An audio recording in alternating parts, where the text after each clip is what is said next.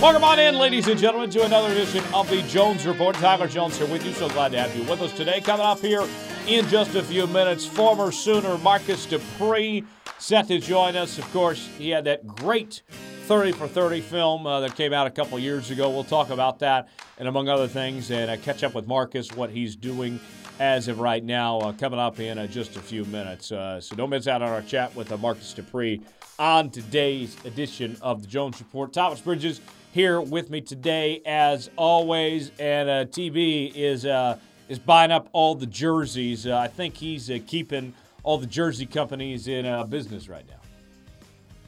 Yeah, at least in China. So I found these pretty sweet sites that sell these jerseys, Jones, and I have enough of them now that I can say they are pretty legit. I mean, obviously they're fake, but you wouldn't be able to tell. And I kind of did my own how you say, like a version of a quick test on, what would qualify as a fake. I mean, the Nike's in the right place. They're all stitched.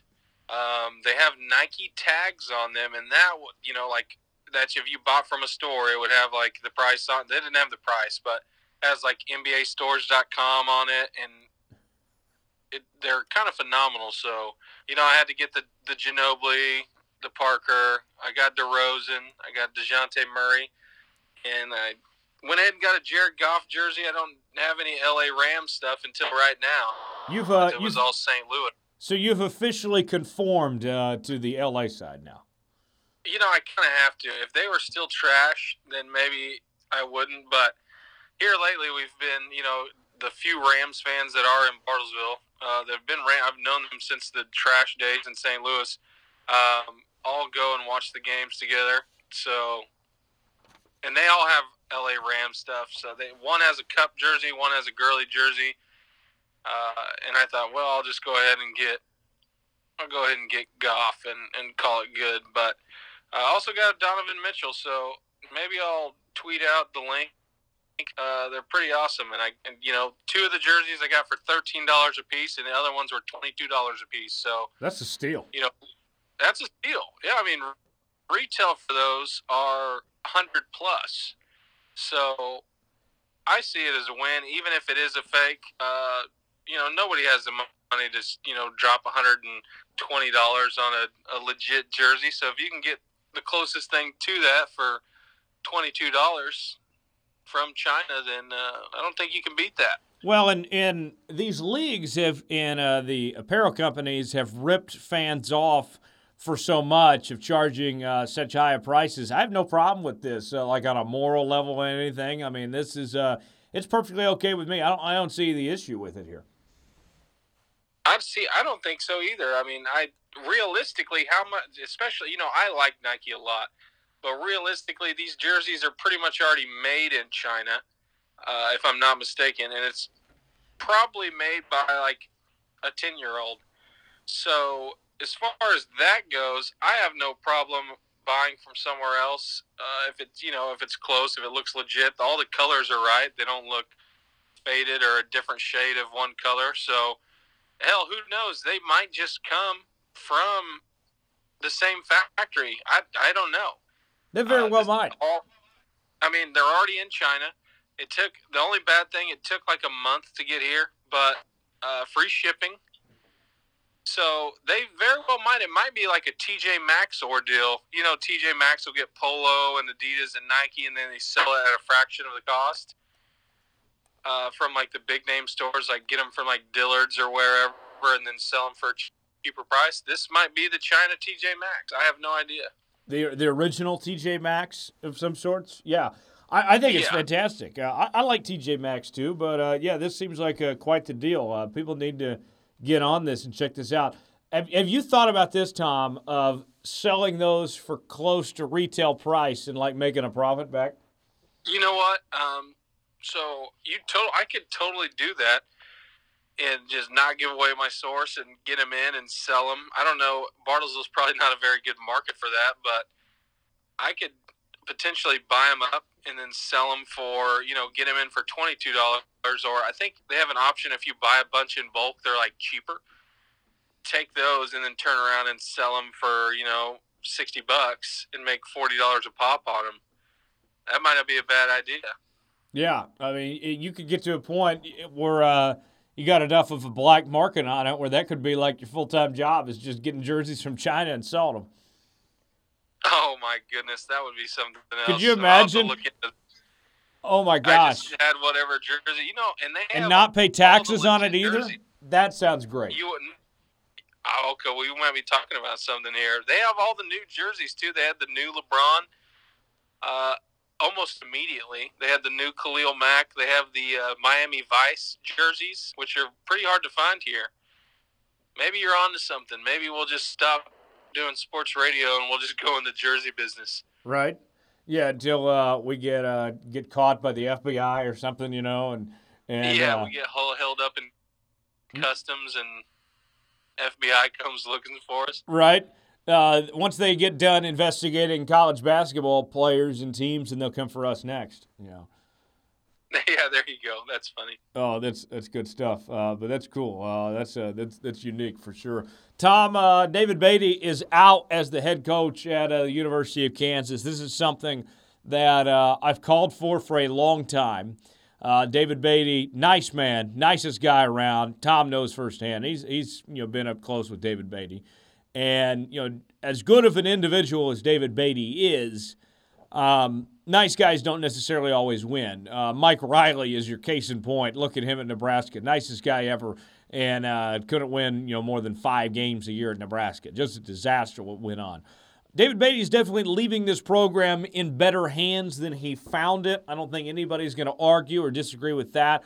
This program was left in shambles after what Charlie Weiss put that program through. There was I heard Ben Heaney talk about this week, former Jayhawk player who went on to play in the NFL, that there's a lot of stuff that went on that people don't know and maybe someday would make for a 30 for 30 or something about what went on with that program.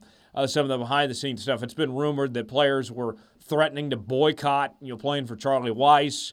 And among other things, obviously, the scholarship hole. David Beaty has said that when he arrived on campus, he was left with about 28 players on scholarship is all. Just a mess of the situation David Beaty was put through. And Beaty's made this a better job than it was when he took it. That's for certain. They're in better shape now. They've won more games this year since they've won in 2014. Winning 3 games this season, but simple enough, the results were still not good enough for this team. 3 wins isn't going to cut it, even at KU. That's not good enough. Also with David Beaty, the way he coaches, his clock management is just awful. The guy does not know how to manage timeouts. He is not a good play caller. His schemes are very dull. He has not been able to develop quarterbacks. He hasn't been able to develop an offensive line. Just a number of things that add up. David Beaty was in over his head thinking that he could go from being a wide receivers coach to a head coach.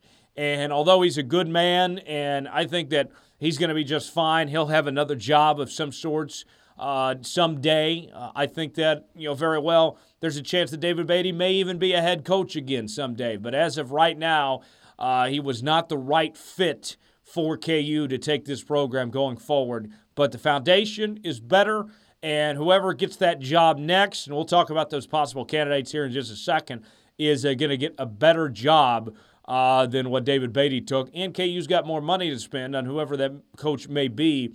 Jeff Long is the right man to take this program the next step as their athletic director, and they're being aggressive now. And the status quo isn't going to be good enough anymore. But David Beaty, I'll say this, it's very admirable and honorable that he's finishing out the season as head coach. Says a lot about him and his character that he's willing to stick around through all this. And, he's a heck of a man, and it shows being able to, honor his commitment to his players and finish out this season.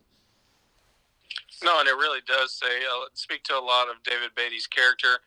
That he would say, I don't think, with kind of what's just went on at Kansas as far as losing so many games, there's maybe not a whole lot of coaches that would stick around, that would just call it quits. But like you said, he made that commitment to his players that he would stay, and I think that's awesome for a coach to do, especially one that is experienced what he has, or it's taken the KU program from literally nothing to at least something. They've gotten their first road win since, was it 08?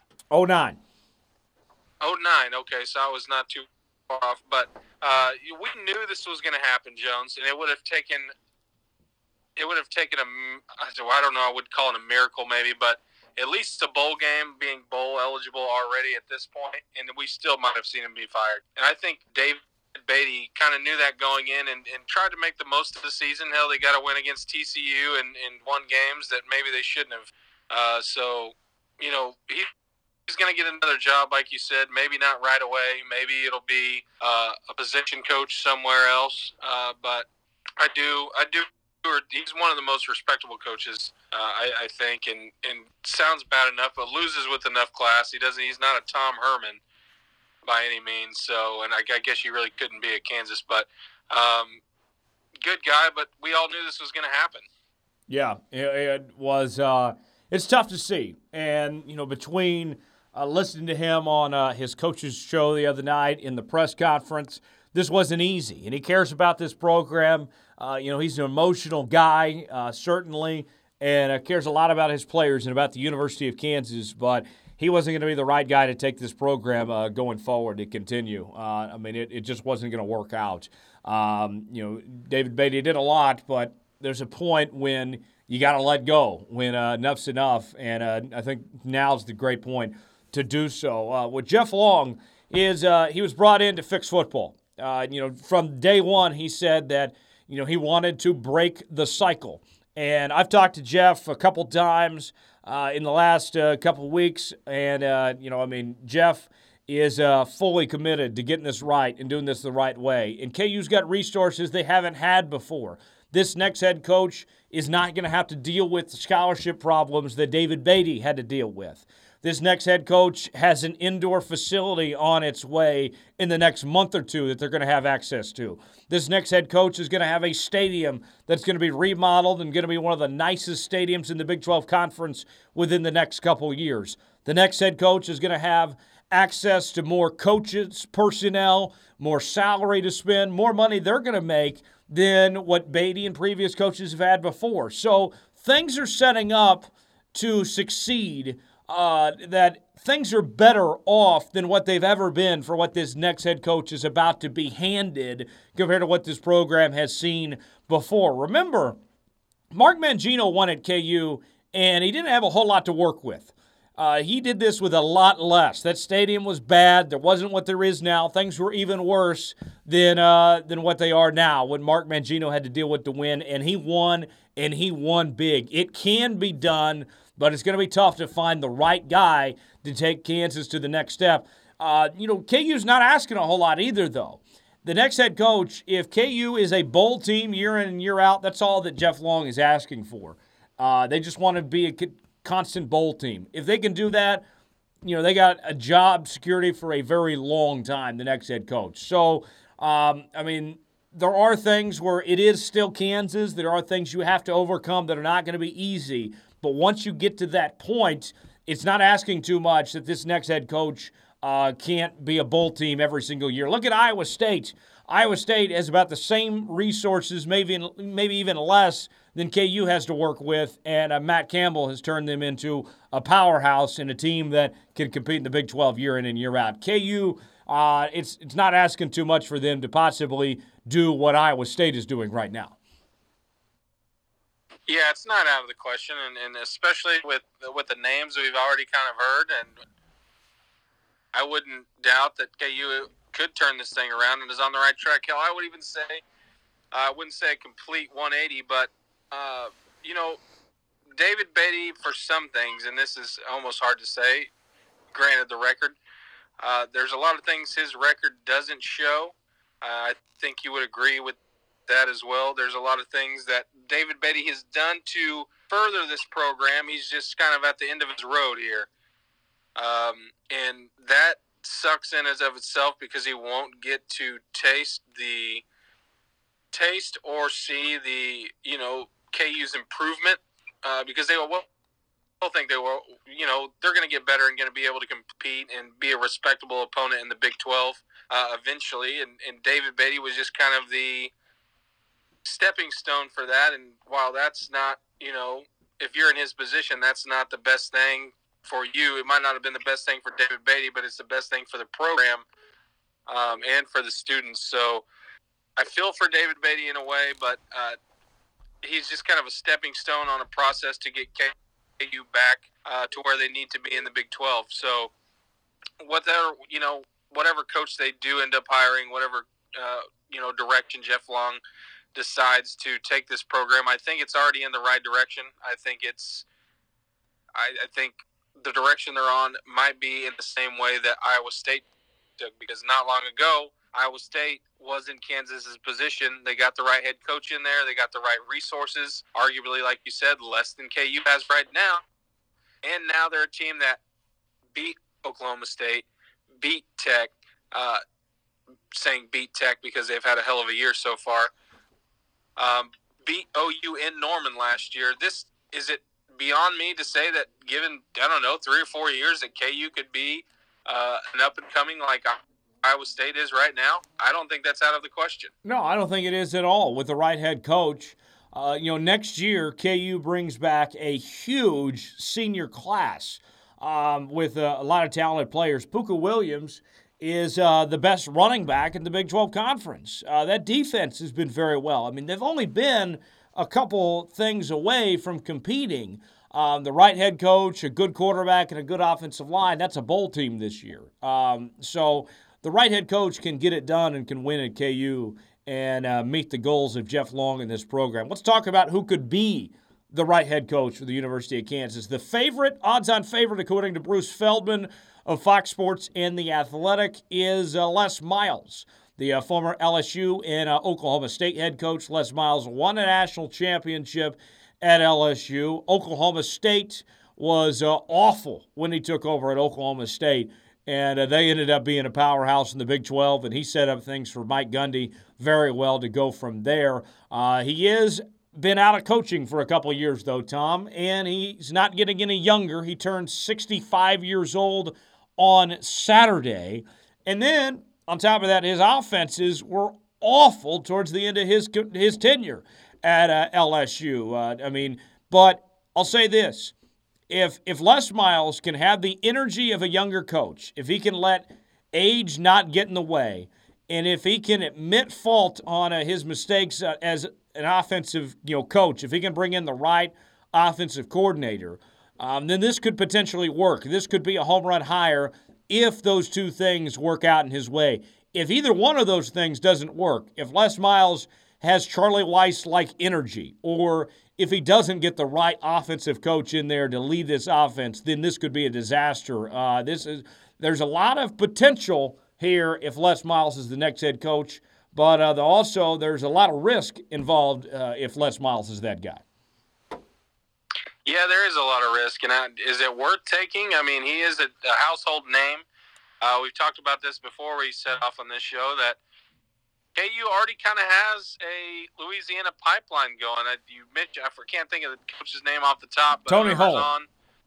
There you go. On KU staff, kind of already has that pipeline going. I think this would only, increase that or better that. And it seems to be working so far. I mean, Puka is from New Orleans, right? Yeah, he is, and Mike Lee and a few others. This team is made up of Lawrence kids and New Orleans players. Well, see, there you go. Maybe keep a good thing going, and I don't see how Les Miles would damage that pipeline any.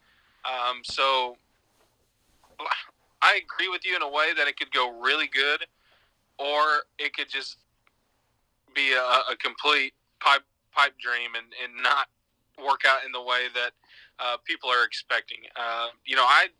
From what Les Miles did to Oklahoma State, brought them, kind of started that foundation almost in a way, probably a better way than David Beaty kind of started the revolution in Kansas. Maybe that's too soon to say. Maybe we'll see who they bring in, but maybe this is the next step. Maybe this is the guy. Les Miles returns to the Big 12.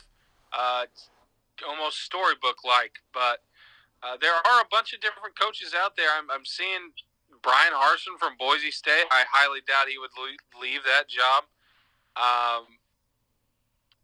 Someone else said Greg Schiano. I'm not entirely sure about that either, but I'm seeing Brett Bielema. I would not like that hire if I was KU. I don't think Jeff Long is going to risk. I don't think Jeff Long's going to risk his future on Brett Bielema again. He already got burned. No, neither am I. He already got burned by that once at Arkansas. I don't think he's going to let that happen again. I'm looking at a KU article right now. I don't know. Do you know who Benton Smith is from KU Sports? Yeah, Benton Smith of the LJ World. He put some names out there. Here's the names I would look at. I think the first phone call you make is to Dave Doran, just to gauge his interest and see where it's at. And I'm sure that has already tried to happen anyway. It would be tough to pull. North Carolina State? Yes, it would be tough to pull him away from NC State, obviously, and you're going to have to pour a lot of money. But if you could get Doran, that'd be my first choice. He's from Shawnee, Kansas. He was on Mark Mangino's staff. He won at Northern Illinois. He's won at NC State. He wanted the job in 2012, but they gave it to Charlie Weiss instead. You have to apologize to him right away and say, hey, we should have hired you in 2012, and then pay him a lot of money and hope that's good enough. That would be my first choice, but that's that might be a pipe dream of some sorts. Same thing with Mike Leach. That'd be my second choice too. Again, you're going to have to try really hard and throw a ton of cash to get Mike Leach out of Pullman, especially with how good they're playing right now. But then after that point, there's a couple names I like more than Les Miles, Tom. And because of my concerns with Les, this is why I got these other two guys. I like Jeff Monken at Army.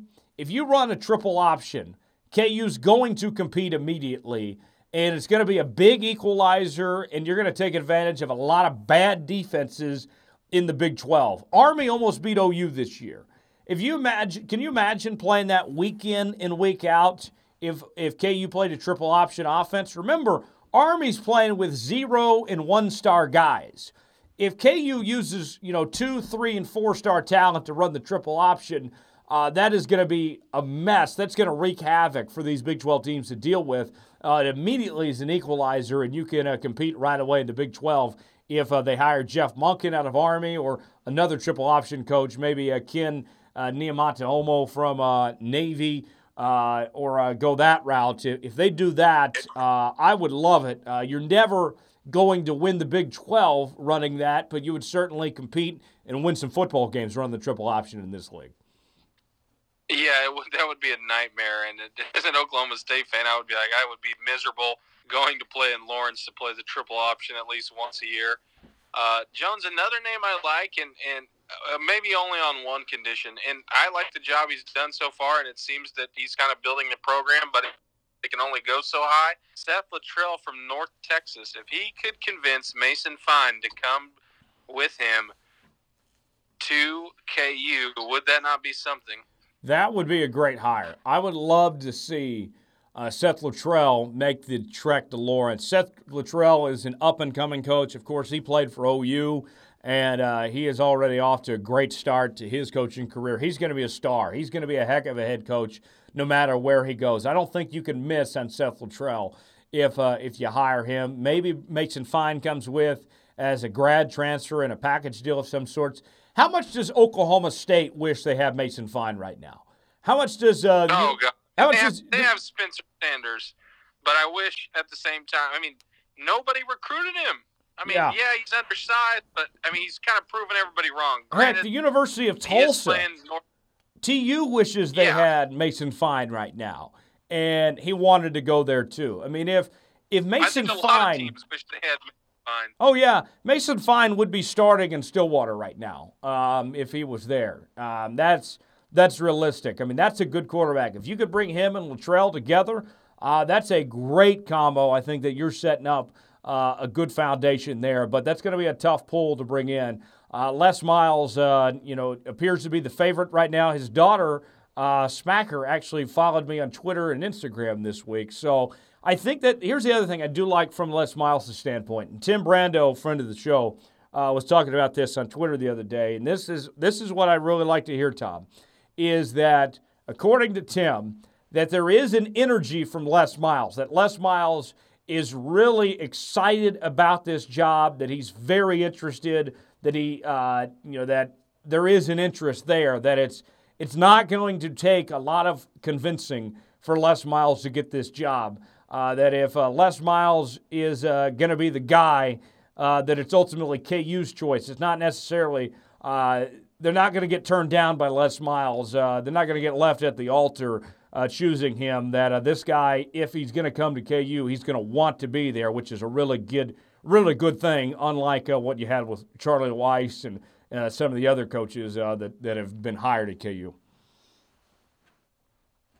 Yeah, I totally agree. And for Les Miles, he comes into a position that, might not be ideal for any, some other big-name coaches. But at the same time, he doesn't have to start out at a smaller school and work his way back up. He gets to pretty much immediately come into a situation that's workable, that, only people like Les Miles could, rework. I mean, he already did it with Oklahoma State. He's been, off coaching for a couple of years. This seems like a storybook time for his return. Yeah, it could be. Could be a good fit. So those are some of the names we're looking at to possibly take over at KU. Going to be big. How about this, Tom, real quick? This weekend, you got the Sunflower Showdown, KU and K-State. It's going to be David Beaty's last Sunflower Showdown, but it could potentially be Bill Snyder's as well, as a lot of people are saying that Bill Snyder is going to be out at the end of the year. This is a huge game Saturday. I know both teams are coming in with the same record at 3-6, and it's been such a down year for K-State, not beating their expectations, but there could be a lot of off-the-field distractions going into Saturday's game for both these teams, with looking like their coaches, both sides, are going to be gone here in just a couple weeks. Yeah, probably emotional for both sides, and I'd say emotional for David Beaty and then emotional for the whole Kansas State fan base. And maybe even emotional for just people who are fans of Bill Snyder. I mean, what a class act, what an awesome person. You can't say enough about Bill Snyder, and if this is his last year, I mean, that's almost sad. I mean, I get it. The man is like, could be my triple great grandpa almost. It feels like that sometimes. But the Wizard, Bill Snyder, calling it quits. It makes, I just had a birthday. It makes me feel old. Yeah, and I hope that it goes away gracefully, Tom. That's what I want to see. I know that Bill Snyder has been adamant about staying in that job and trying to get his son that position, but with the struggles that they've had and some of the language that he said, this year, he's been kind of ruthless going after the media. He took a shot at some of his own players at different points this year.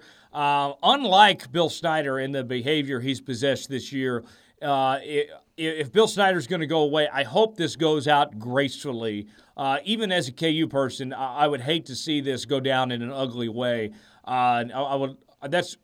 Hopefully they work this out to make a smooth transition, and Bill Snyder can still be honored and still go out the right way. And if it is indeed his last few games to end the season. Yeah, and I hope so too. I mean, he deserves that way. I hope he's not getting too senile or just too mad at the situation. I get it; they're not meeting expectations, and I get that the next head coaching position open at K-State. I get that. That's been pretty controversial for at least 2 or 3 years now. Oh yeah. So yeah, exactly. So I hope it's not. I hope it doesn't come out and leave a bad taste in everybody's mouth. Just to, it would be a shame to see it go out like that, or a shame to see it not end well, just considering what all Bill Snyder's been able to accomplish. And for KU, on their front, this timing to make this coaching change is perfect for them right now. With K-State going through their problems and them likely to move on from Bill Snyder, this is the time for KU to capitalize, because Bill Snyder has had a stranglehold on this state for 30 years.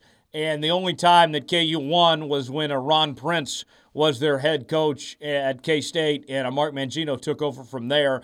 If KU's going to get this thing going, it's going to be post-Bill Snyder, because Bill Snyder just completely dominated KU in his tenure. This is the right time to make a move. Oh, completely agree, especially if they can get a Les Miles in there after Snyder calls it quits, and then they just get a first-year head coach or someone with not a whole lot of experience. I mean, Les Miles would have Kansas on a lock. Maybe not immediately, but pretty quickly. Yeah, maybe so. I would love the idea if it's a Les Miles, Hugh Freeze combo. Hugh Freeze is offensive coordinator and kind of like his heir apparent, the coach in waiting of some sorts. That would be fine with me. But I do have my concerns about Les Miles in regards to his age and his offense. If he has the energy and if he finds a good OC like Hugh Freeze, then I'm all in. Let's see what happens. But it's definitely going to be a very interesting couple of weeks as KU sorts out all this and what they do with their future and finding their next head football coach at the University of Kansas. Coming up next, Marcus Dupree joins us. Great chat with him, catching up with the former Sooner. We'll talk about what he's up to with looking back at his 30 for 30 and talk some Sooners and some NFL and some other things with him, with Marcus Dupree. A full interview that goes a lot of different directions. Coming up next with Marcus Dupree right here on the Jones Report. Well, one of the best 30 for 30 films in the entire collection is on a former Sooner running back, and it's Marcus Dupree, and he joins us right now here on the Jones Report today. And what a interesting story and career this guy's had, and now his life has gone to this point where his name is as big as it's ever been, it seems. Marcus, how much did your life change after that 30 for 30, man? That was one of my favorites, and what a story you have, my friend. Thanks for joining us. How's life changed for you since that movie came out? Well, pretty much a whole 180 or 360, however you want to put it. Now we got kids that are younger than my grandkids. I got 12 grandkids, so the youngest was in 6, and they got kids that know who I am now and probably would have never known who Marcus Dupree was or is at this point in their life without that 30 for 30. Man, that's something. What are you up to nowadays, Marcus? Well, some of the things I'm doing now is we have a foundation in Mississippi called Family First for Mississippi, so I go around speaking to high school kids about making the right choices. Also, I deal with kids and autism with my horses and dyslexia. I do movies. I've been doing some commercials, do a lot of radio shows, travel all over the country speaking, got a barbecue sauce, got a little bit of everything, just trying to keep above water. What were you doing before that film came out, Marcus? What did it change for you pretty quickly? What happened since then? Somewhat. I mean, I was still doing football camps, and I had a trucking company, and basically just making a living, basically, just like I'm doing now. Man, that's great to see it all play out the way it did for you. Marcus, looking back at Oklahoma and everything that's inspired since, with went on with you and Barry Switzer and everything. How's your relationship with the Sooners these days? I think I've seen a couple times where you were welcomed with open arms back there. How are things back with you and the folks in Norman? I think everything's pretty good, pretty straight. I mean, they seen the 30 for 30. They all saw what went down. Now they see the true story. And Coach Switzer and I are great. I mean, we've been, even before the 30 for 30 came out, we were still talking on the phone and talking about different things in the NFL and college football. So we were great before that. And now, going back to Oklahoma is just a part of life now. What's tell me about you and Switzer. What's your favorite memory of Barry Switzer and some of the time that you guys spent together? Well, I guess probably my best memory is when I scored my first touchdown against Texas, and we did the reverse. I was supposed to hand it off to Steve Sewell, so we went to the sideline and we were talking about the play, and so we started back out toward the field, and Coach was called me back and said, keep the ball. don't give it off. Keep it. And I'm like, really? He's like, keep it. And next thing you know, it's history. 75 yards later.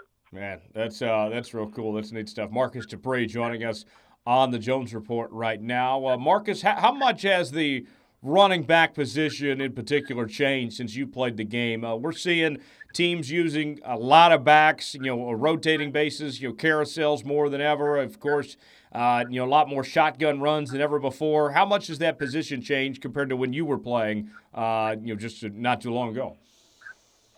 Well, I don't think the position has changed. The offense has changed. The defense has changed. You don't see 8, 9, 10 guys in the box no more. So guys got a lot of running lanes to run, got a lot of space to run to make moves, and that's the difference between back then and now.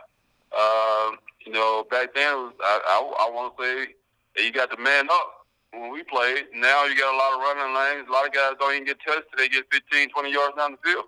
So how do you think you would have done in today's game? I imagine that even more so with how spread open things are and how much space there is that you would have even rushed for even more yards in today's type of football. Well, I would say so. There's no telling. I know I get asked it a lot, and all I can say is I had that much space to run, I'll still be running all the way to Hawaii. Oh, that's really cool, Marcus. Marcus Dupree joining us here on the Jones Report right now. Marcus, what do you think about this year's Sooner squad that it's assembled? One loss, that close game to Texas, but otherwise they've won every other game since. What's your thoughts on this year's squad? Well, I think the team looks great except for the Texas game. We got a potent offense. We got a dynamic quarterback. I wish I could have played with him in the wishbone. He throws the ball well. He has the ability to make plays with his feet. And he can change. He's a game changer just on one play. The defense, we're struggling a little bit. I think we got to recruit some more defensive linemen. I always compare other defensive linemen to Alabama's defensive line because I got a couple of kids over there that's playing now. Not necessarily my kids, but kids that I know. And they're 6'4", 6'5", 6'6", 300 pounds. I mean, they're men playing defensive line. So I think that's where the team has to start right there. We got a great offensive line there, but, I think we need to bring some more meat and potato guys on the defensive line. I think the defensive back position is kind of young, but we're playing and we stand in the game, so that's all that matters. Rodney Anderson went down early on in the season. He announced he's off to the National Football League after the injuries he suffered, and much. Ever since then, they've the running back position has seemed just fine for OU. How do you evaluate? What do you think of that position since Rodney Anderson went down and those young guys that have filled the void? Well, Sherman is doing a good job. He's a big back. He's physical, and he's not fast as Anderson, but he's getting the job done. I really haven't watched the other kids. Most of the time we're talking about, you can only been to maybe one game this year, 2 games, and so you can't really scout the guys because I used to be a scout for watch the Redskins, so you can't really scout the guys watching TV. So, but so far they're looking pretty good, and we just got to keep the momentum going. How do you feel about OU's chances this year, maybe to make that playoff or contend for a national title? What do you think? How far this team could possibly go, maybe? Well, right now we're probably in the same position we were in last year, so some people got to lose, and we just got to keep winning and let the chips fall where they may. And like I said, I think we were in the same position last year, so we've been there before, and we just got to keep winning. You mentioned the wishbone, and that brings up a whole other topic in itself. There's we've seen the triple option kind of slowly start to take off. What Army did to OU, what Georgia Tech's done, and all that of sorts. That the modern day variation of that. Do you think that could possibly be something that more teams use? Maybe. What do you think about? Possibly a comeback of a modern-day wishbone offense in today's world of college football? Well, it's anything like clothes back then. I mean, people bring the same old clothes back in the 60s and 70s. They bring it right back around. They bring it back Michael Jordan tennis shoes. They were out when I was just coming out of high school, so I'm sure it's going to come right back around again. Oh, man, that's a great point. All things always find a way to circle back at some point in time. I'm sure Coach Switzer wouldn't mind seeing that offense come back in some way. I mean, he's been saying that this stuff could work for a while. Oh, there's no doubt about it, especially with the teams that don't play against it every week. I mean, that's what happened to us against Army. We hadn't seen anybody play running wishbone like that. I'm glad we didn't play Georgia Tech because they got a lot better athletes. But, you hadn't seen a team run the wishbone before. If you don't see it every day, it's hard to defend. Yeah, certainly. Marcus Dupree joining us here on the Jones Report right now, and also available on iTunes, SoundCloud, and Google Play. Marcus, tell me about you mentioned your grandkids and everything, man. What's family life like? Where you at? Where you at nowadays, man? I live in Madison, Mississippi. I got 12 grandkids, 7 granddaughters, and 5 grandboys. Grandboys are playing football. I got a junior. I got a 9th grader, 7th grader, and a 1st grader, and a 6th grader. So they all playing sports. And right now, my 9th grader is getting recruited by Alabama. So, and I'm sure my 7th grader, he's supposed to go on a little recruiting, not really a recruiting trip to Alabama this weekend, but he has his championship game this weekend. So he won't be able to do that, but he will be at camp over there this summer. So life is good. I can't complain. Just being a pawpaw, grandpa, however you want to put it. And we ride horses and we have fun and we just, try to live to live. Now, you mentioned your kids being recruited by Alabama and such. Do you see any similarities between the way you played and the way they play? They have my speed, they have my vision, they have athletic ability. I don't want them to play running back, which the 7th grader and the 6th grader plays running back. And the 9th grader, he plays inside receiver and free safety and plays baseball. And the junior plays basketball and free safety, and receiver. So I'd rather for them to stay in those positions, and their life will be a lot better. You mentioned with their life being a lot better if they played those other positions. There's no other position that gets the wear and tear of that running back position. Are you still dealing with some of those things from back in your playing days? Some of that now later here in life. Well, as we get older, we're always going to start to age, and aches and pains start to come. So, yeah, pretty much every day. I mean, my grandma told me when I get to be her age, way back when I was in high school, that I was going to regret taking all those licks. And I'm not even her age yet, and I'm already feeling it. So it's just part of the game, and I wouldn't give nothing up for it. I did it. I loved it, and it's just part of the game. But I got the know aware of what to look for and tell my grandkids, and I try to steer them in the right way. You've always had ties to professional wrestling, whether it was being in the USWA back in '95 or running the Mid-South Wrestling. Has that always been kind of a side passion of yours besides football? Where's the love for wrestling come from? Well, just part of the just watching it growing up, and always was interested in it. Then I played with Dr. Def, who became a pro wrestler. And then another friend, David Haskins, who was a wrestler in the Mid-South. And just growing up in the Mid-South area, that was, Bill Watts and all those guys. You just remember those times, and I wanted to try it and end up doing it and still do it every now and then. And just did, I guess, a show for high school football team too, back in July, I guess. And so I just like doing it. Helps me stay in shape. Helps me just help the kids, see the kids smile. So it's all good. Who were your favorite wrestlers growing up, and maybe some of the guys later on that come to mind? Well, I can say it was Junkyard Dog, Hulk Hogan, Ric Flair. Now we're talking. Oh, there we go. Now you mentioned Hulk Hogan and Ric Flair. Now we're rolling here. That's yes, indeed. Yes, indeed. That's too cool. And I can still go back to wrestling number 2, and I love watching the Freebirds and the Road Warriors. I mean, I remember back in the day when they first came on the scene, and the Freebirds. I mean, it was I think at that time wrestling was just really beginning to take off, really to a whole different level. And so it was just a lot of fun for me and just seeing the fans happy. Do you think wrestling could ever be as entertaining or as popular as it was with back in the days? You mentioned some of those guys there. I mean, that sport has been through its ups and downs. What do you think that it could possibly get back to where it once was? It's really hard. I doubt it. I mean, back then, you had the territories, and now you got WWE who covers the whole world, and it's a different feel. It's more commercialized, and all the marketing and soap operas back then. It was just that territory, and that's what you knew. And so it's changed a lot. I doubt it gets back to that. You recovered from prostate cancer after you were diagnosed with that in 2011. What was that battle like? And then to get through the process of ultimately defeating it, tell me about that. Well, basically,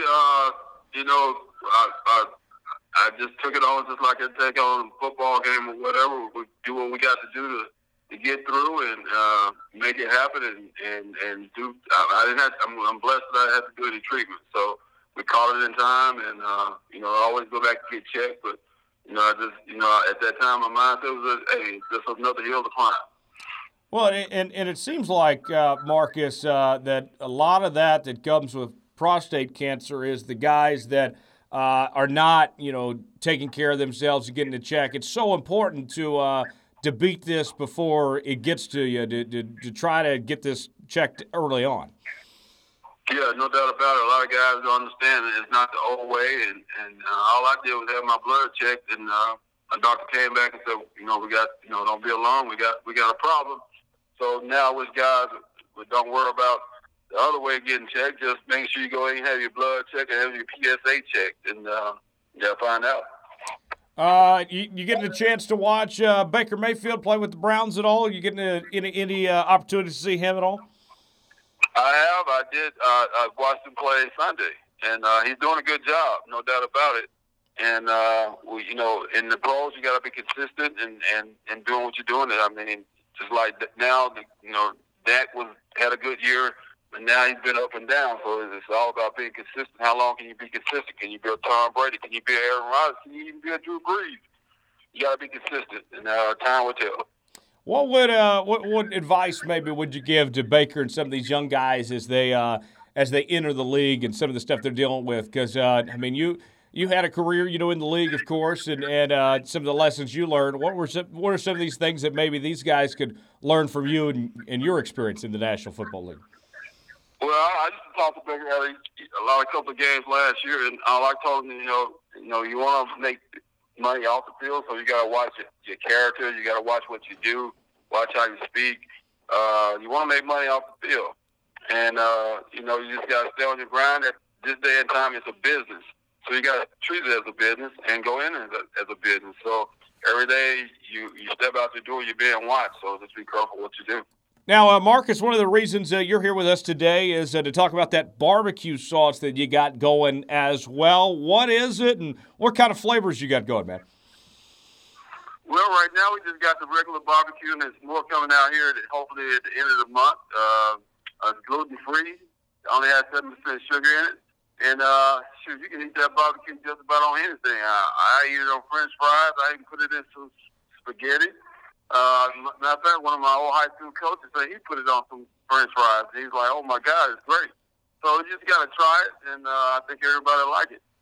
That's cool. That's cool. And you got somebody with us as well to talk more about it as well. Well, we got Miss Janet Moreland, who's one of the founders of My Brothers Barbecue, and she can tell you more about how we got started and what we're looking forward to in the future with. Yeah, go ahead, Janet. Tell us more about it. Well, Marcus, you don't know this, but we're going to have your hot barbecue by the 19th of the month. Oh, you're going to have that. And tomorrow I will be at the Edmond Homeland store on Bryant Street doing your demo. And then at 3 o'clock I meet with the seasoning, and we'll have your spices out by the 1st of December. And these are for your French fries. Yeah. But anyway, the way this all started, Marcus called me. It was back in April, I think it was, when you went to a sponsorship party. I can't remember. And anyway, and he took that barbecue to it was a barbecue for a sponsorship thing, and I wanted him to take the barbecue to that Randy Allison. Thank you, Randy. And I wanted him to try it. Well, by the time I got home, they'd already done a video on it, and right then I knew I wanted Marcus on that barbecue. So, but my sister gave him a picture that she had hanging on her wall for over 30 years, and that's how we met Marcus Dupree. She finally got to meet him, and we gave him the barbecue, and he liked it. So it was all good timing for everybody. Marcus, are you going to give Billy Sims a run for his money when it comes to this barbecue sauce? I don't know. We're gonna let the people make the choice. I mean, Billy's has 62 stores out there, so we're just getting started. So we'll see. We'll let the people make the choice. We'll let them make the choice on that. We'll make a run for it though. Very nice. I wanted to Go ahead. I was wanting to be sure and give Egbert here in Bartlesville and Caney and all around in the Kansas area a big shout out. And the River Spirit, Marcus, did you tell them about the River Spirit casino? No, just a couple weeks ago, the River Spirit bought about 1,000 balls of barbecue. They invited about 2,000 of their VIPs and had a big VIP barbecue party, and they gave away $5,000, and it was a big success for them. Awesome. It was great. They're talking about doing it again.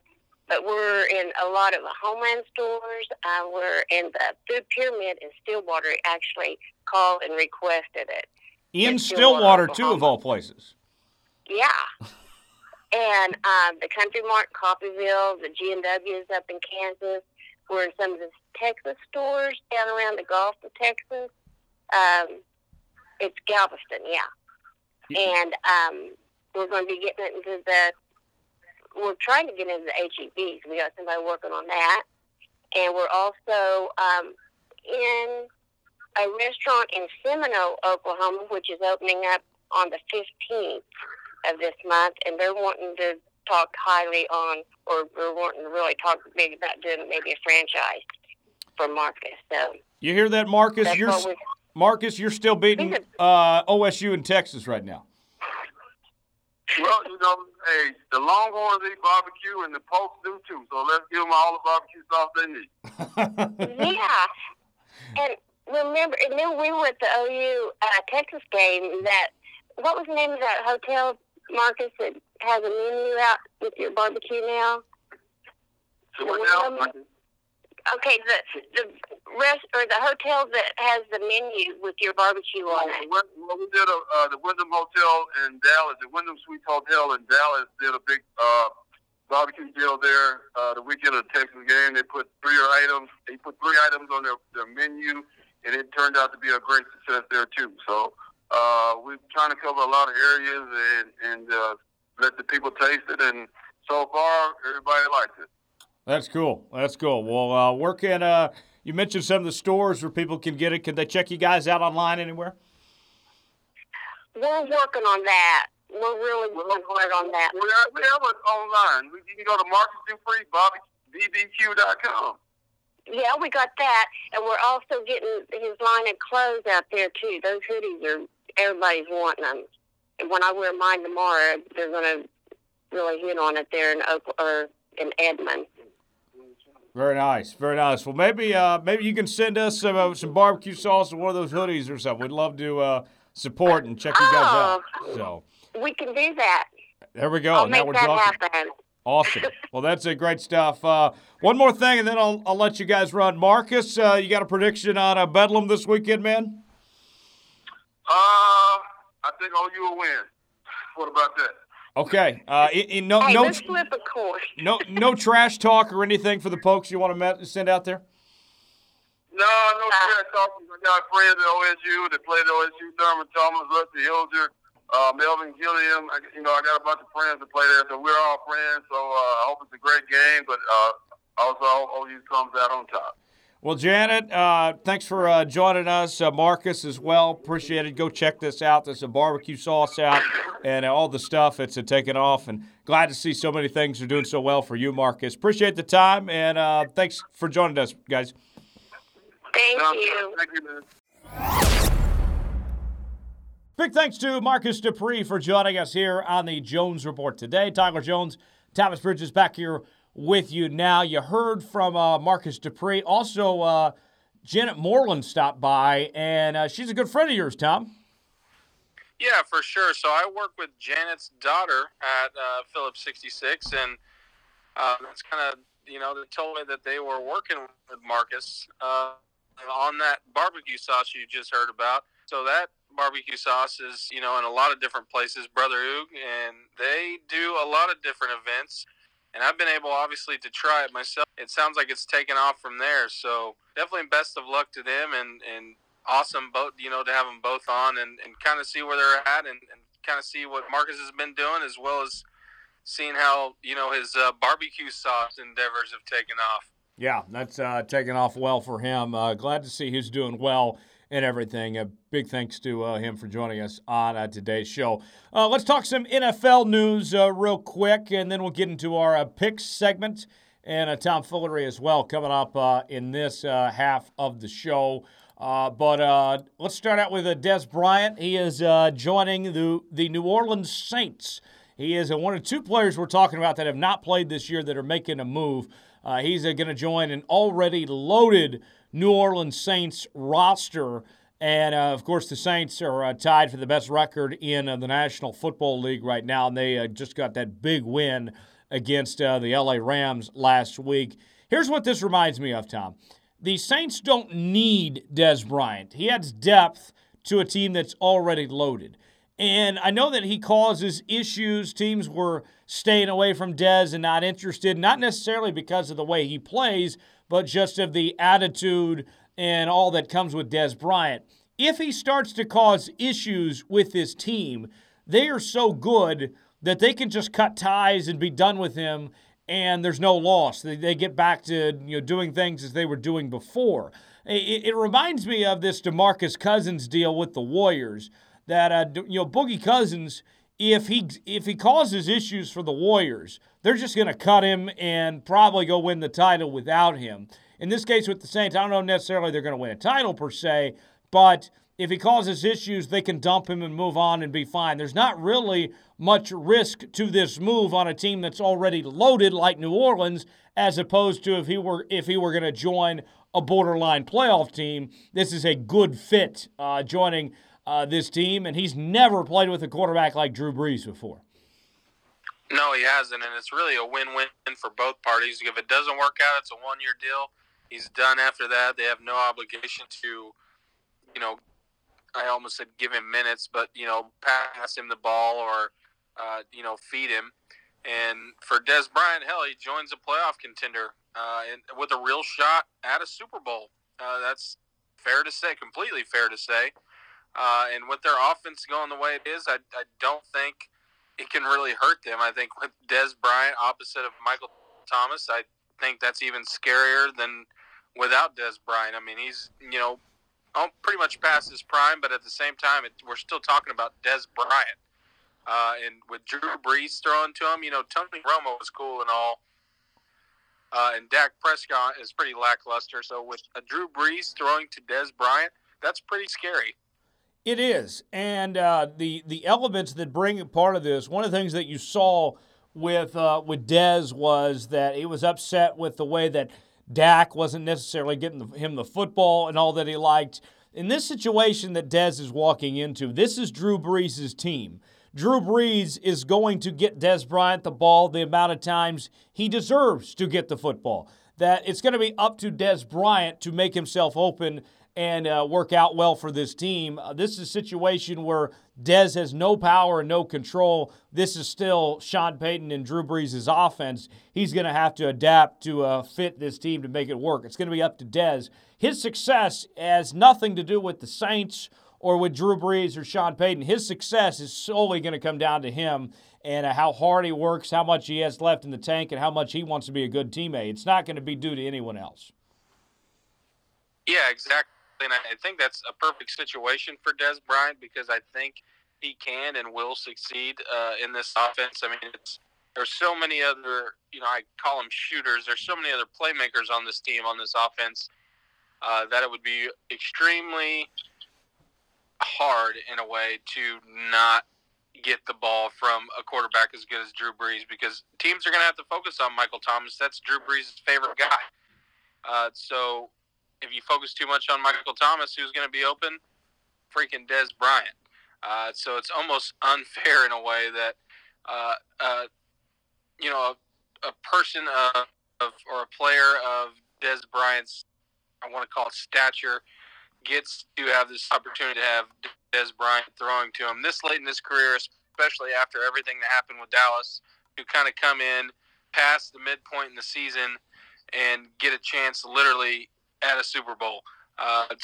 So best case scenario for him, I obviously still love Des Bryant through everything just because college years. But at the same time, the Saints now, for the whole half the season, the Rams are the scariest team. It's easily safe to say that the Saints are easily the scariest team now. Yeah, in the NFC, for sure, that Saints team is.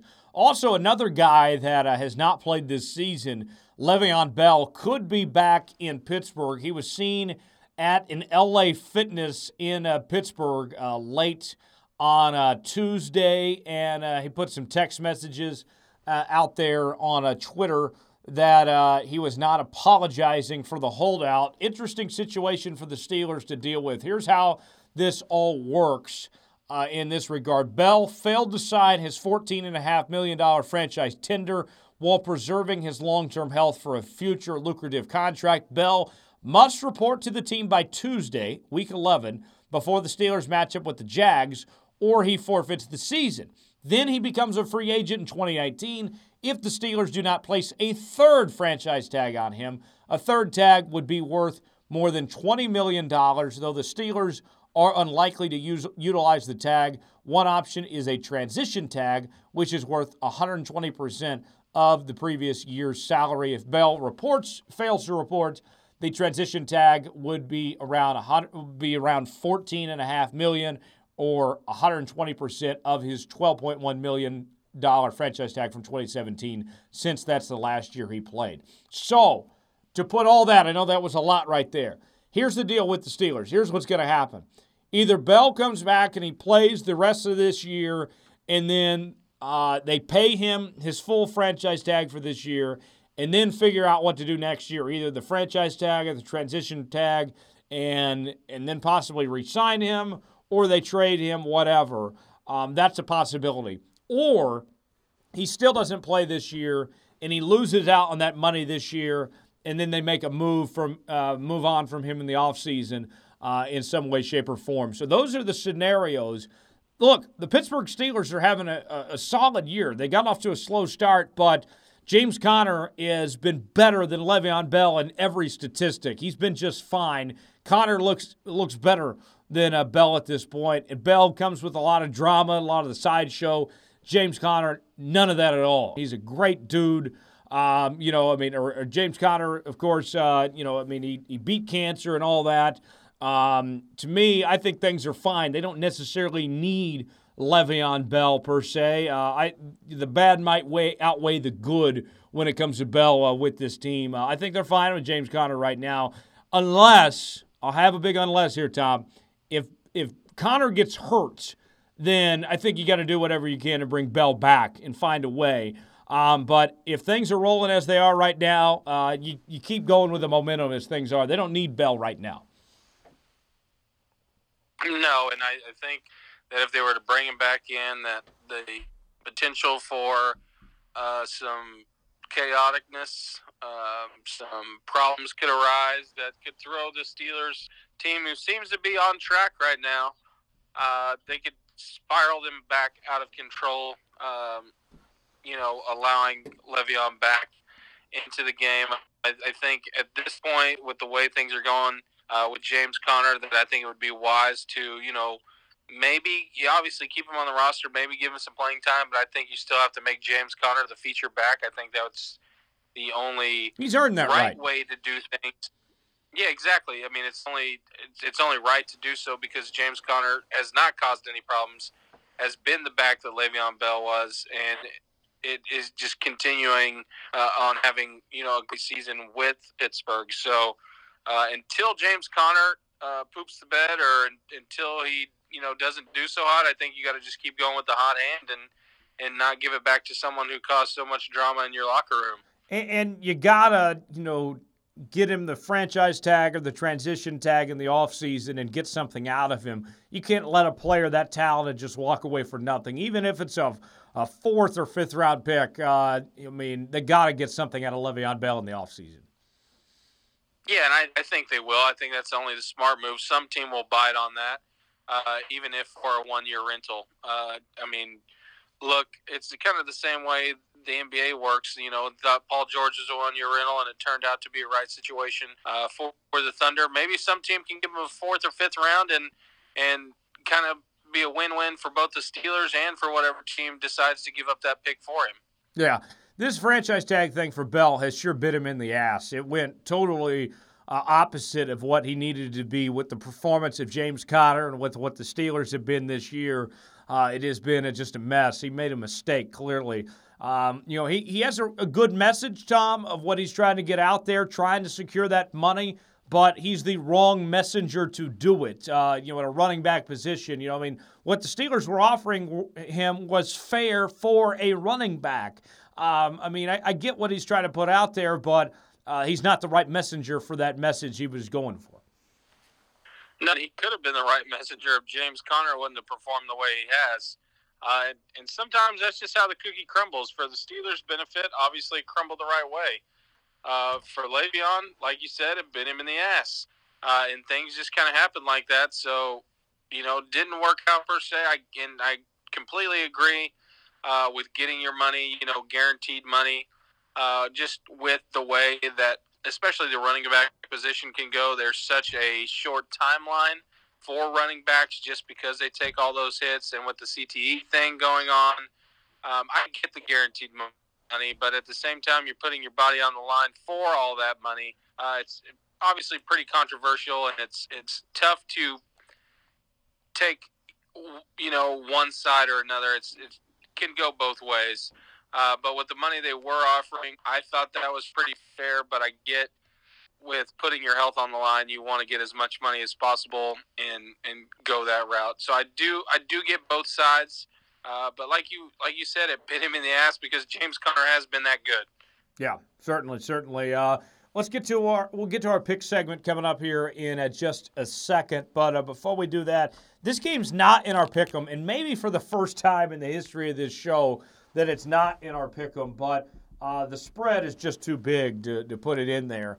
OU and OSU in a Bedlam coming up on a Saturday. Tom, this is a quiet Bedlam week. I know Kyler Murray said that he didn't like Stillwater, but other than that, there's just not that much hype surrounding this game this year, with Oklahoma State being as down as they are, suffering that loss last week against Baylor, how up and down they've been. And the last couple of years, we had the greatest quarterback battle in Bedlam history between Baker Mayfield and Mason Rudolph. This year, there's just not that much hype. It feels like more people are talking about the Sunflower Showdown with all that's going on with David Beaty and Bill Snyder right now. There's just not a whole lot of hype. This is kind of a quiet Bedlam compared to what we're accustomed to. Yeah, I think, obviously people think OU is going to win, and so do I. And obviously the spread shows that. But you look at just the positions as well as both programs are kind of in. Obviously, Kyler Murray will be gone after this year. Taylor Cornelius gone after this year. It's kind of and we don't see this a whole lot often between these teams. It's an almost a rest year. It's almost like, okay, let it rest. We know OU's going to win. There's no uncertainty about, maybe OU or OSU could pull this off this year. There's no really bad blood between Kyler Murray and Taylor Cornelius. There's no history there. They've never played each other before. It's not like a Baker Mayfield, Mason Rudolph showdown. There's, for OSU, there's nothing really at stake besides if they do get this win.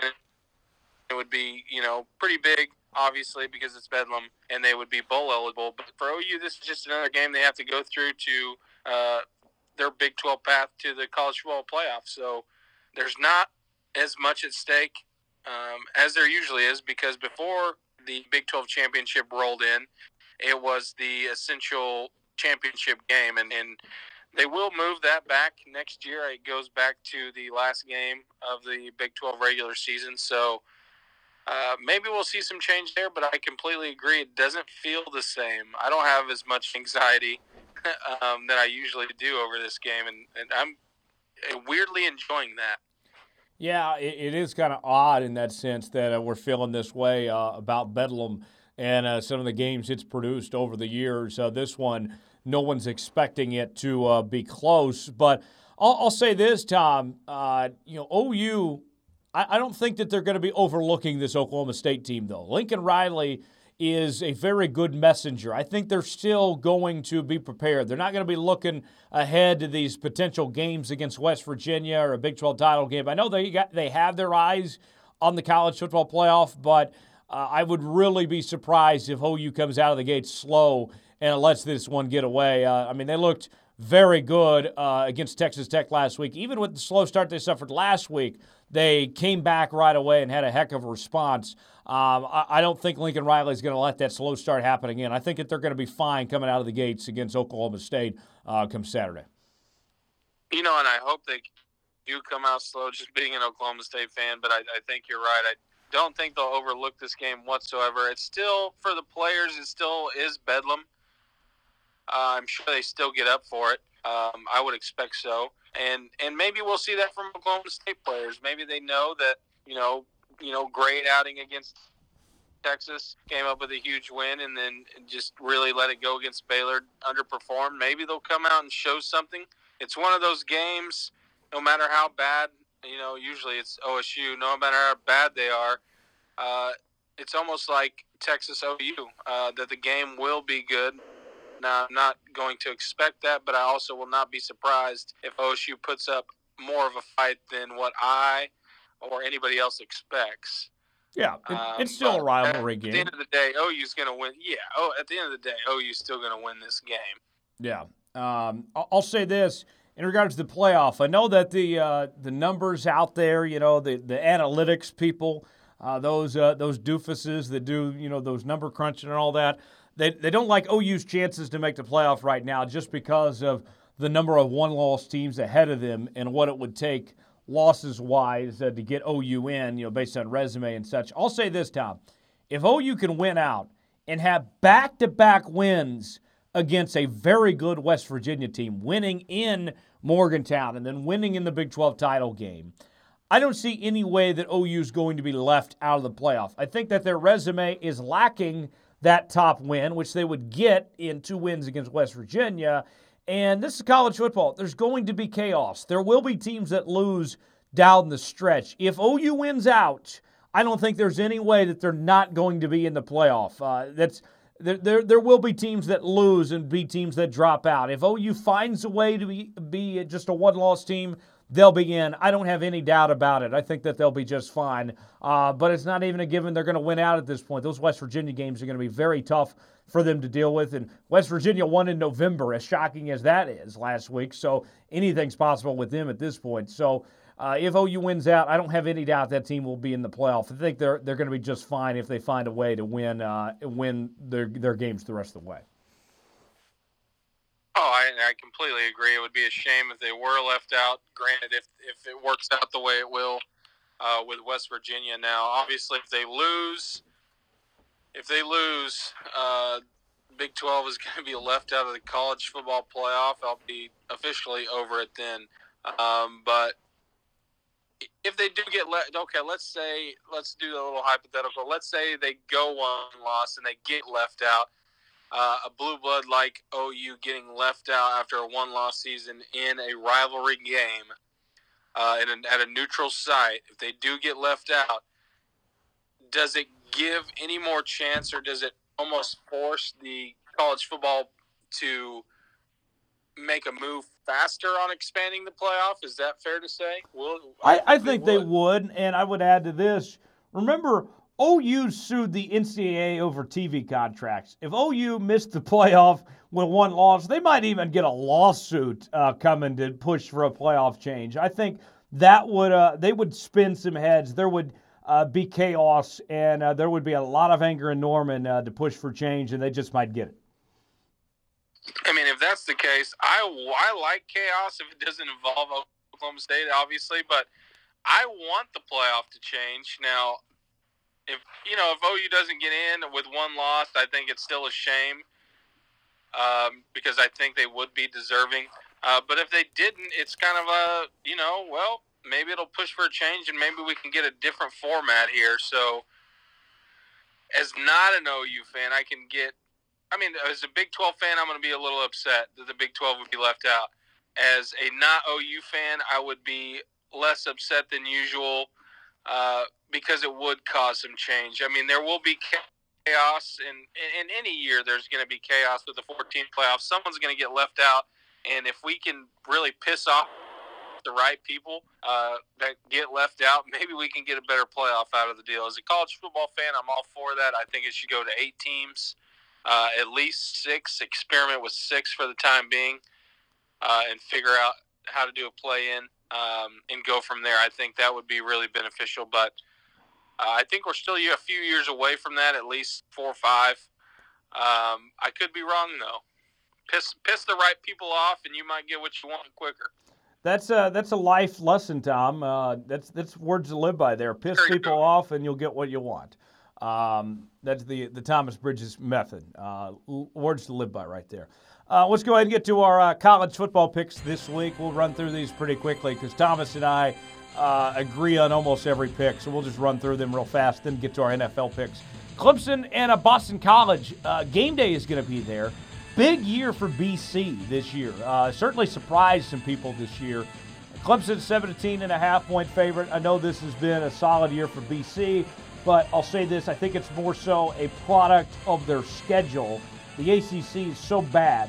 They're the second to worst of the Power 5 conferences. You're going to have teams that do benefit because of the league struggling. I think that's the case. I think Clemson's going to roll over Boston College come Saturday, Tom.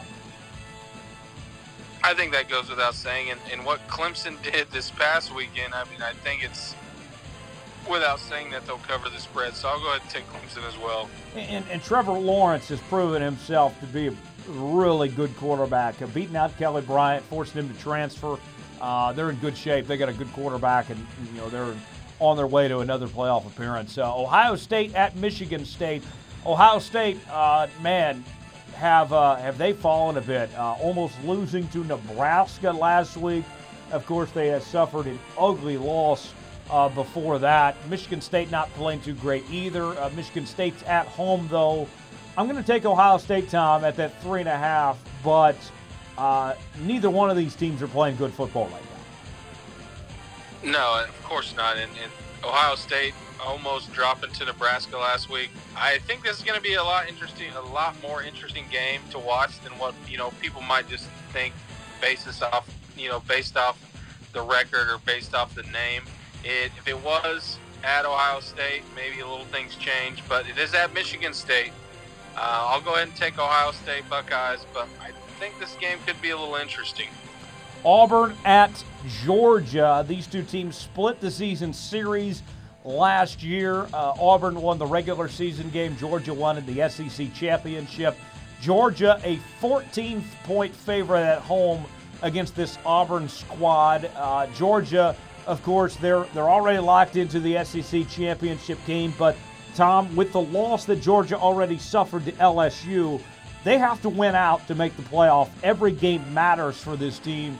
I like them to take care of business and cover that 14-point spread. I know I like Jared Stidham and some of those guys with Auburn. They've already announced Gus Malzahn's going to be back next year, but Georgia's going to play determined come Saturday. I think so, too, and Auburn just barely slipped by an A&M team, and not have been the Auburn of the past couple of years. And you said Gus Malzahn will be back next year, and maybe it's just one of those years that they're not a top team. So you also mentioned that Georgia kind of has to win out to have a shot, and they are at home. So I wouldn't expect anything less than a Georgia win. The spread's a little high for me, but I do think they go ahead and cover, so I'll take the Bulldogs. Texas and Texas Tech. This game's in prime time between these two schools, and they have both lost a lot of games recently after those hot starts to the year.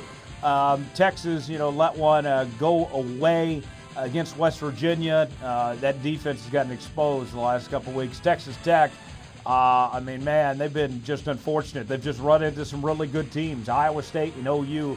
I don't think they never necessarily played bad. They just lost to better opponents. Texas Tech's at home, though. I think they have reason to be optimistic from that OU performance. Their defense is better than Texas's defense, and I think that's what decides this game and being the home team.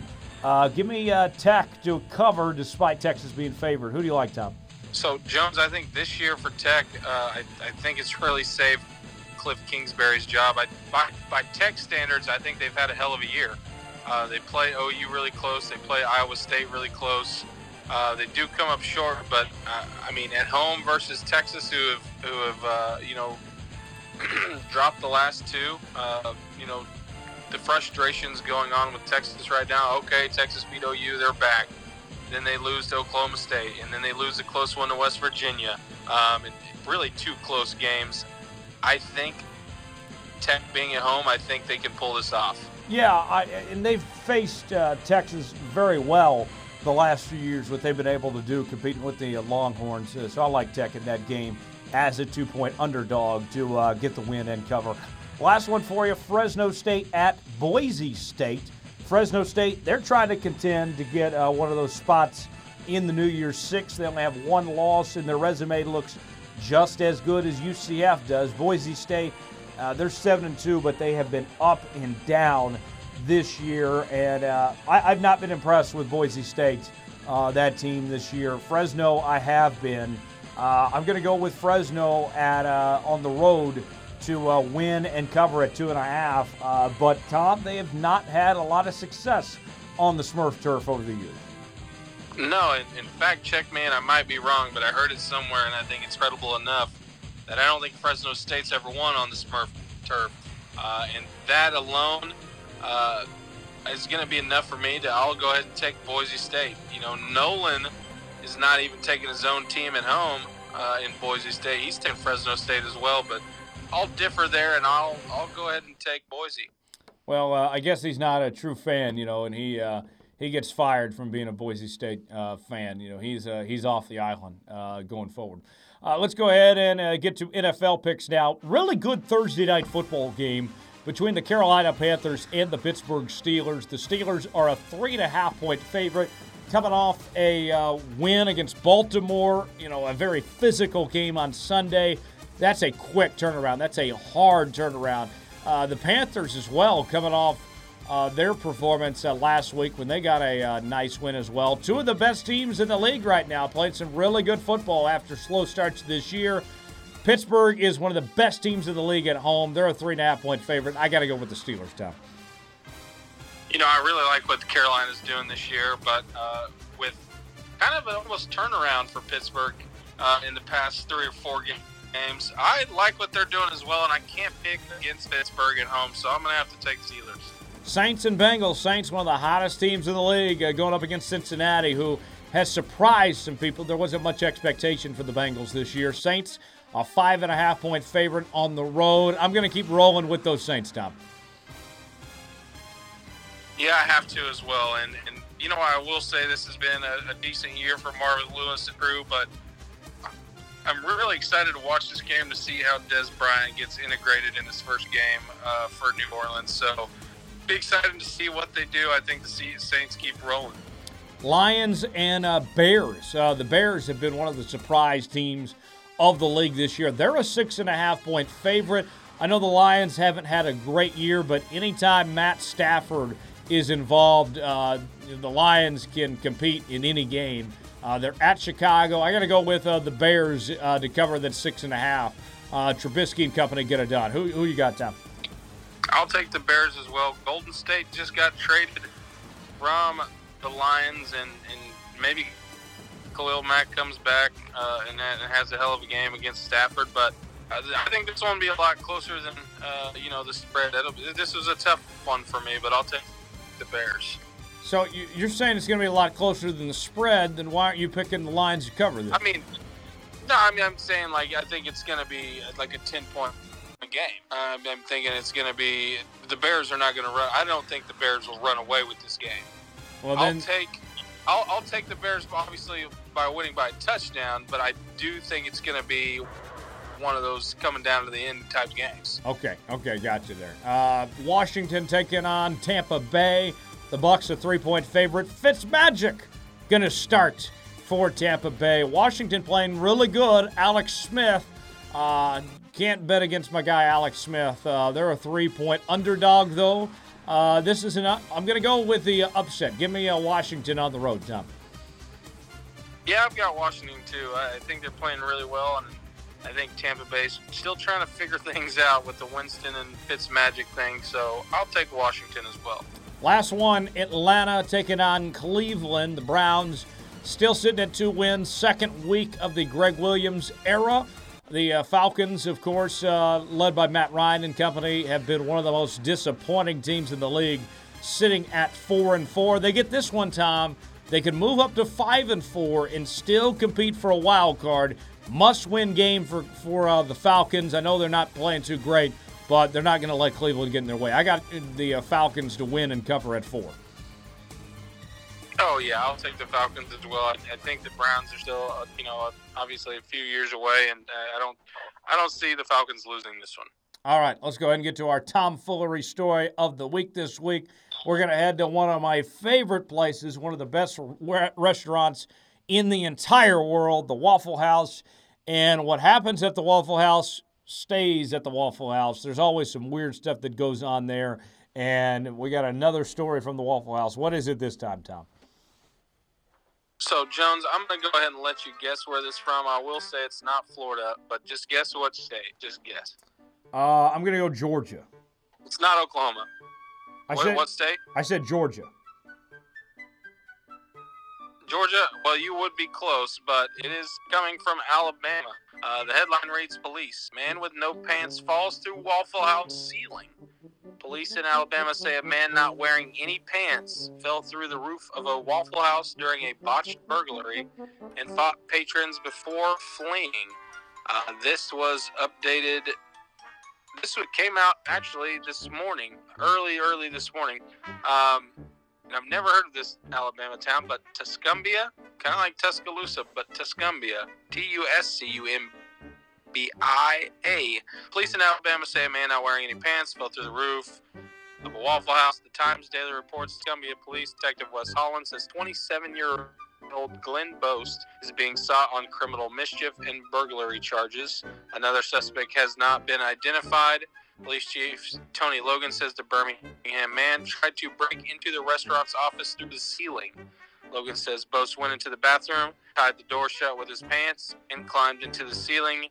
He says an underwear-clad Boast then fell into the dining area and fought off patrons trying to detain him. Logan says Boast then fled, leaving behind his pants that contained his driver's license. Police say Boast may have been on drugs. You know what? I've seen a lot of movies where people do the ceiling, and I'd imagine there are a lot of ceilings that could hold people, but if I had to just go ahead and guess, Waffle House would not be a one with a pretty secure ceiling. When they say he was on drugs, I completely believe it. At the same time, what would you get out of robbing a Waffle House? I don't feel like that is the biggest moneymaker. No. I'm not sure. It's Alabama logic for sure. I'm not sure where this guy was going. Like, first off, is he going to just come back to the bathroom? I'm guessing that was his plan, and grab his driver's license. Did he think that if he failed, that he wouldn't possibly want to hold on to that? Well, and isn't he going to be a pretty obvious criminal that, hey, go find the naked man? Yeah, exactly. Now, if he was to get back to the bathroom, then he puts his pants back on, replaces the ceiling tile, and then comes out of the bathroom with I don't think there's any way he was going to have time to execute that plan. No, that was he had to have been on drugs. This is from Alabama. I'm not surprised, but at the same time, this is just poor planning. This has got to be a meth head. Probably so. I'm sure at the time it was released, the article came out at 5:20 this morning. So I'm guessing that it was fairly late at night that this was trying to be accomplished. I mean, that's pretty bold to go through the ceiling. Could you imagine sitting there eating your Waffle House and some naked guy falls through the ceiling? I'm sure I want to see the surveillance video. I really do. I've had some weird experiences at Waffle House, but this would be weirder than those. I had one time where somebody offered me to try their secret sauce. Oh, goodness. Yeah. And then I had another time I went in there, Reed and Was I. that in Lawrence? This was, it was in Shawnee, Kansas, just by the Speedway over there. Bonner Springs, Shawnee, that area. I had another time with Reed where we went over to another one, and all the workers were missing teeth. And that was pretty creepy, to say the least. Yeah, I bet it was. I bet they were high on the biscuits and gravy. Yeah. So another day at the Waffle House, it seems like, of this. I know Gus Malzahn is a big Waffle House guy. He goes there after every game, right there in Auburn, Alabama. Maybe it was Gus Malzahn who did this. I know he's struggling. He's having a bad year with Auburn this year. Maybe he was desperate, and this was Gus Malzahn. I'm not going to confirm or deny this was Gus Malzahn. Not until the mugshot comes out, at least. That's incredible. I wonder where Tuscumbia is in relation to Auburn or Tuscaloosa.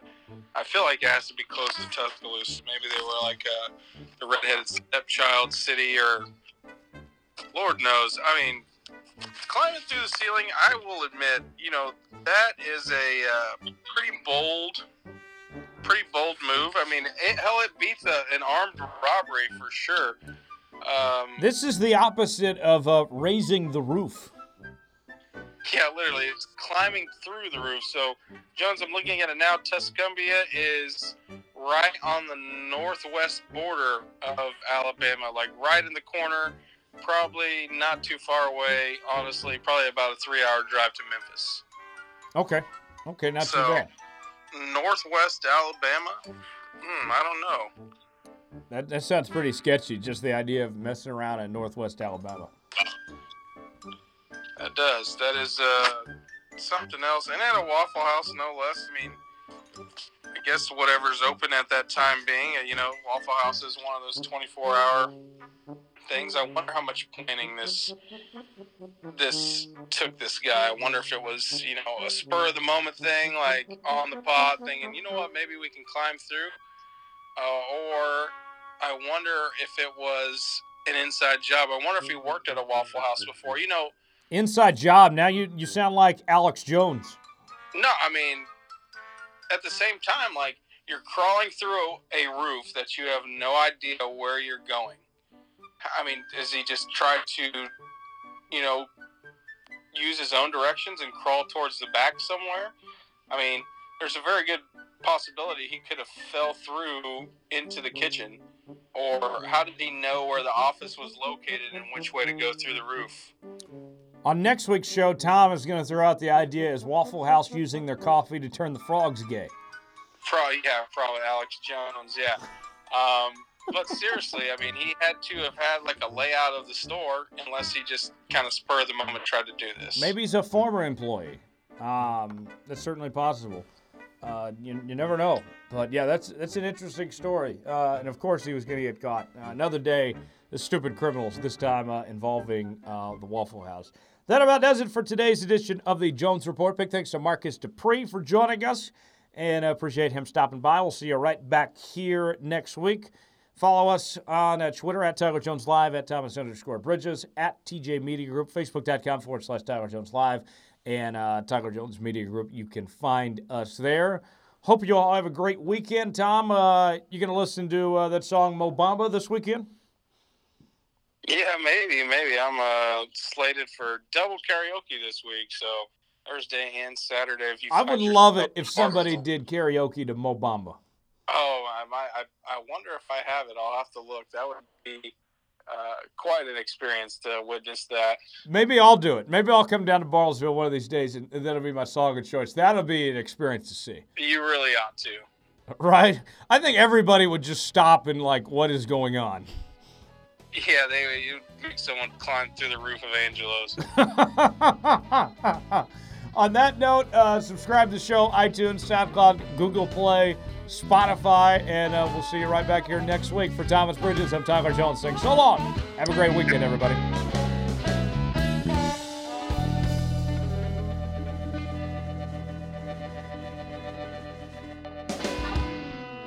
The Jones Report.